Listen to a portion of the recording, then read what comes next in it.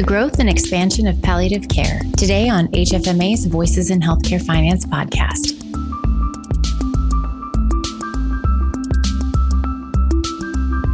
Hello and welcome to the podcast. I'm your host, Erica Grotto. Today, our president and CEO, Joe Pfeiffer, is talking with Bryn Bowman from the Center to Advance Palliative Care. Whether you have experience in palliative care or only a passing familiarity, I think you'll find this interview enlightening. Here's Joe. All right. Well, I'm really excited for today's guest. Today we have Bryn Bowman, MPA, who is the Chief Executive Officer for the Center to Advance Palliative Care. CAPC provides tools, training, and technical assistance to more than 1,750 healthcare organizations to improve the quality of care for patients with serious illness. And Bryn, I love your simple but profound vision statement for CAPC. It says palliative care everywhere. Bryn is Assistant Professor for Brookdale Department of Geriatrics and Palliative Medicine at the Icahn School of Medicine at Mount Sinai. She's a member of the National Academy of Medicine's Roundtable on Quality Care for People with Serious Illness, and a former Health and Aging Policy Fellow, where she served in the U.S. Senate Committee on Finance in 2020 and 2021. So, Bryn, welcome to the podcast. Oh, thanks so much. Thanks for having me. Really grateful for the chance to talk to you today and with HFMA listeners about palliative care. Yeah, this is going to be fun. And our listeners should know that over the last couple of years, we've struck a pretty good working relationship with CAPC and shared some content, and who knows where that's going to go. So, and there's some reasons, for that hopefully we'll get into, during the podcast here. But just for clarity, could you just define palliative care and perhaps even compare and contrast that to, say, hospice care or other care along those lines? Yeah, absolutely. It's the right starting place. So palliative care is a medical specialty for people living with a serious illness. And really, it's focused on providing relief from the symptoms and the stressors of that serious illness. So that can mean managing pain and other symptoms, finding out what matters to patients in the context of that disease, and helping to align treatment decisions with those patient goals, supporting family caregivers, and helping to coordinate care and communicate across clinical teams. So it is provided by a specialty-trained interdisciplinary team. So that means medicine and nursing and social work and spiritual care. And that team will work alongside a patient's other clinicians, usually as a consult service, and at the same time as disease treatment. So unlike hospice, which you brought up, which really is about the end of a patient's life, palliative care we think of as being appropriate based on patient need at any point in the prognosis. And the goal really is to relieve suffering and improve quality of life for patients and for families. Sure, and can apply to all kinds of conditions, and as opposed to just end of life, not just end of life, but an end of life environment. So a little background, I was first exposed to palliative care over 12 years ago when I worked at Spectrum Health. And I remember learning about it, and I thought the investment in palliative care made perfect sense. But honestly, that opinion was not uniform across our executive team. As we all grappled with those really difficult budget trade-offs in a competitive budgeting world. So with that as my background, can you just tell me what's transpired over the last 10, 12 years or so about care? How many systems are investing in palliative care? Is it standard practice? Or just how does it fit now? Bring me up to date from where it was way back when I looked at it. It's a great question because a lot has changed in that time, and it's changed really fast. So palliative care really is one of the most rapid growth trends in healthcare over the last couple of decades. And if you look at U.S. hospitals with more than 50 beds, so 15 years ago, you would have seen around 45% of those hospitals had a palliative care program, whereas today, more than 83% of hospitals have a program. And that includes almost all of the large hospitals and all 100% of the top-ranked U.S. News and World Report hospitals. If you flip it and put it the other way in terms of patient access, more than 90% of patients go to a hospital today that has a palliative care program. This applies in the world of pediatrics too. So infants, children, adolescents who are coping with a serious medical illness, most freestanding children's hospitals now have a palliative care service. So we really have seen a lot of rapid growth. And what's also true there is that the size of those hospital teams, and therefore the number of patients that they're seeing every year, those numbers have grown steadily over the last 15 years as well. And I think, that's a result of hospitals having seen the benefits of palliative care, and also of palliative care being more integrated into the culture of care during that time. The other trend that I wanted to just make a note of is where we see health systems being earlier in the adoption curve is community-based palliative care. And that's really important when we think about patients' post-acute care needs and needs along the trajectory of a disease in between a crisis that may land them in the hospital. But here too, and especially over the last 5 years, we've seen a lot of growth. So there's a growing number of health systems that now provide palliative care in outpatient clinics or through home visiting programs. And we see kind of the need for stabilization for patients following a hospital admission. And those palliative care services can really help avoid a crisis and a readmission. Yeah, that's really interesting. I want to get back to that community element in a second. But first, I want to talk about, you can hardly talk about any healthcare issue these days without talking about the pandemic. And one could feel like palliative care got maybe its moment in the sun because of the pandemic. And honestly, I still can't imagine what it must have been like for families with loved ones in the hospital and they couldn't visit. And it must have been a real challenge for the palliative care world. I know you provided us some statistics on the growth of palliative care over the pandemic, but maybe just delve into that a little bit. What did the pandemic do to palliative care programs and caregivers? Yeah, it's important because, as you say, there's no conversation now except a conversation about the pandemic. And what we saw in the palliative care field over the last 2 years, I think, is pretty telling. And just to start thinking about heading into the pandemic in 2020, when you think about what palliative care teams are expert in, it is taking care of very sick patients with complex needs in conditions of uncertainty. And that is expertise that was certainly called for during COVID. So one interesting thing that we saw, CAPCE surveyed the palliative care field at intervals during the pandemic. More than 65% of the palliative care program leaders working in hospitals and health systems that reported back to us said that they had been called in to be part of their organization's crisis response planning teams because of that expertise in caring for sick patients who were at risk for bad outcomes. We also saw that palliative care teams were often among the earliest telehealth adopters, and there were a couple of reasons for that. Inside of the hospital, it might have been about spreading palliative care capacity just so that those team members could be when and where they were needed across the hospital, also to help connect hospitalized patients with loved ones who could not come to visit. Palliative care teams were also caring for people who had a pre-existing serious illness before the pandemic. So managing cancer or heart failure or dementia outside of the hospital, very much wanting to stay outside of the hospital during COVID and getting care telephonically or through telehealth from palliative care teams. The other thing that we saw palliative care teams do during the pandemic, which I think will be interesting as we start to come out of this time, is really having the role of having difficult conversations with patients and families about care goals, whether that was in the emergency department, if the decision was, be admitted with your COVID or try to stay home and shelter in place, when that was about treatment decisions, when patients were hospitalized. And because those are conversations that palliative care teams are expert in, their colleagues who were stressed, overstretched, could rely on them to have that conversation with patients and families and communicate back to the treating team. And then, of course, palliative care teams were managing shortness of breath and other symptoms. So trying to be when and where they could to relieve suffering.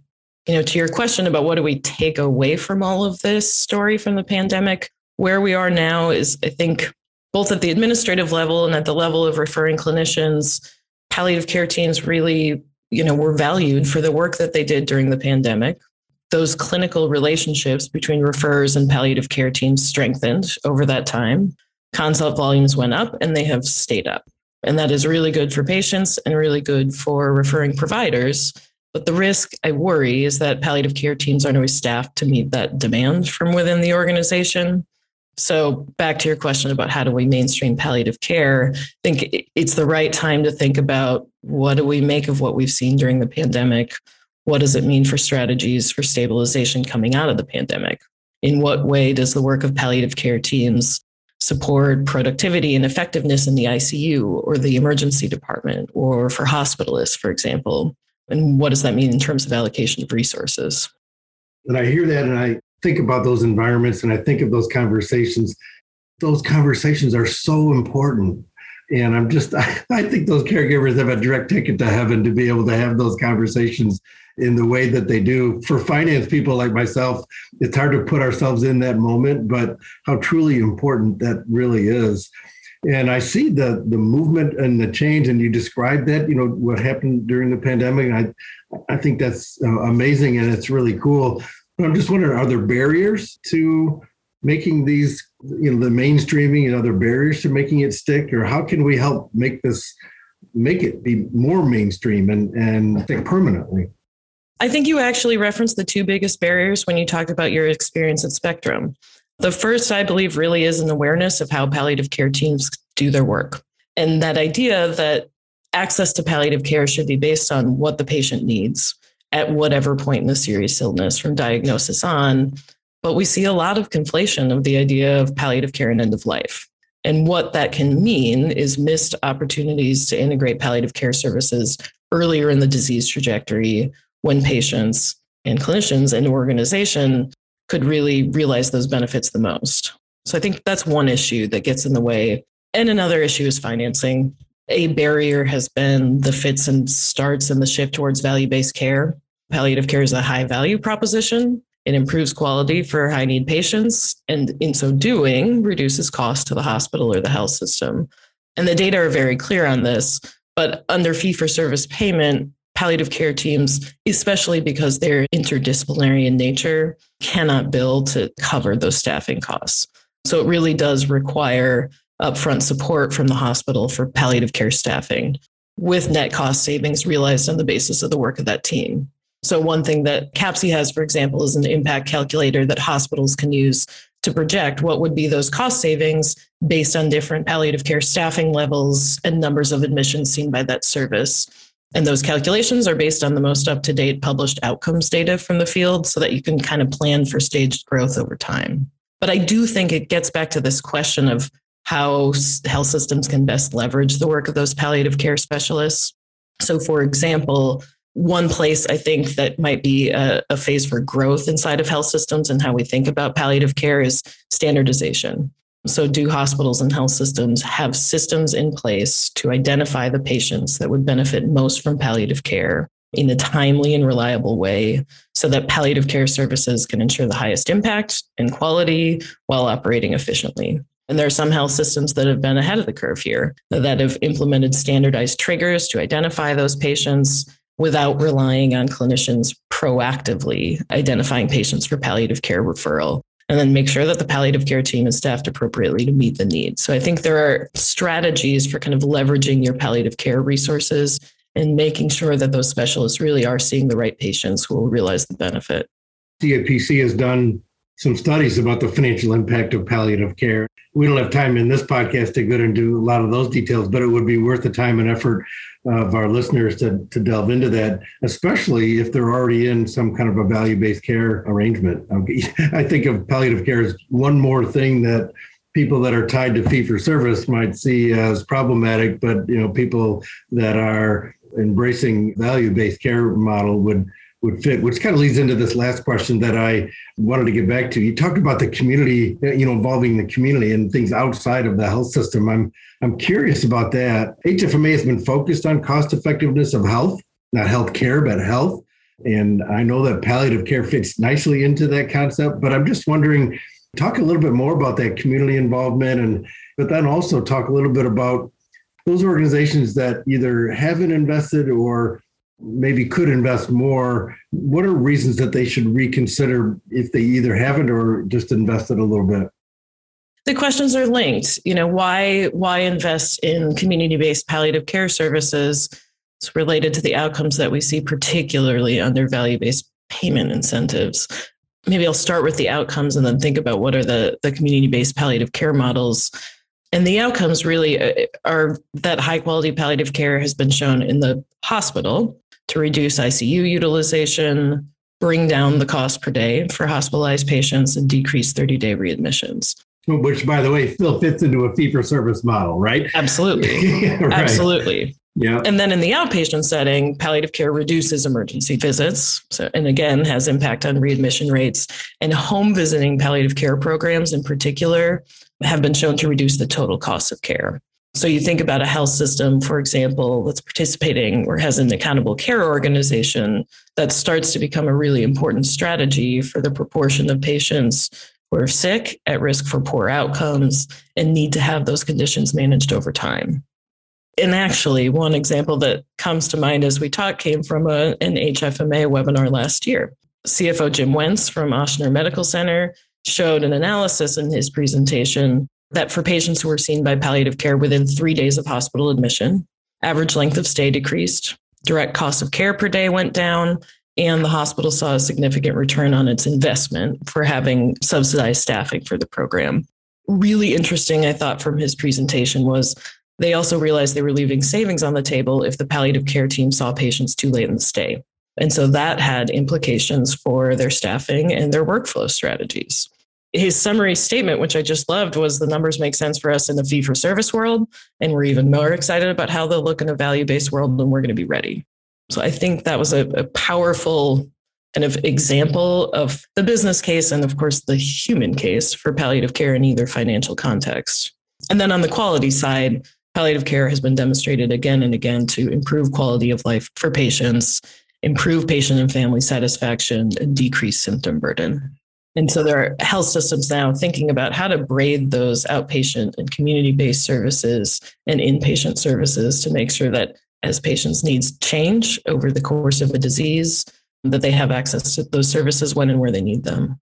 You kind of mentioned how I was going to put a wrap on this. You've made it very clear, and you've got much more data than you've even mentioned here about being the right thing financially, that it's a financially sound thing to do. But when you bring in the powerful human element to this, and it's a classic example of it's the right thing to do, it's so powerful for patients and their families. And oh, by the way, it makes sense financially. So I just love the way that that comes together. And I just really appreciate you sharing your thoughts and your insight with our members today. I still think there might be a number of members that don't know what palliative care is. And so what a great introduction to it for those, or an encouragement to those to continue to invest in palliative care. So thank you, Brent, for joining us this morning. Thanks so much, Joe. I think you put it best. We know we can do better at caring for the person while we treat their disease, and we know that doing so is cost effective. So, I tell you what, that's the healthcare experience that I will want when I need it someday. I'll be right there with you. Well, thanks again, Brent. Thank you, Joe. Have a great day. Voices in Healthcare Finance is a production of the Healthcare Financial Management Association and written and hosted by me, Erica Grotto. Sound editing is by Linda Chandler. Brad Dennison is the Director of Content Strategy. Our President and CEO is Joe Pfeiffer. If you'd like to reach out to our team, we'd love to hear from you. Our email address is podcast@hfma.org.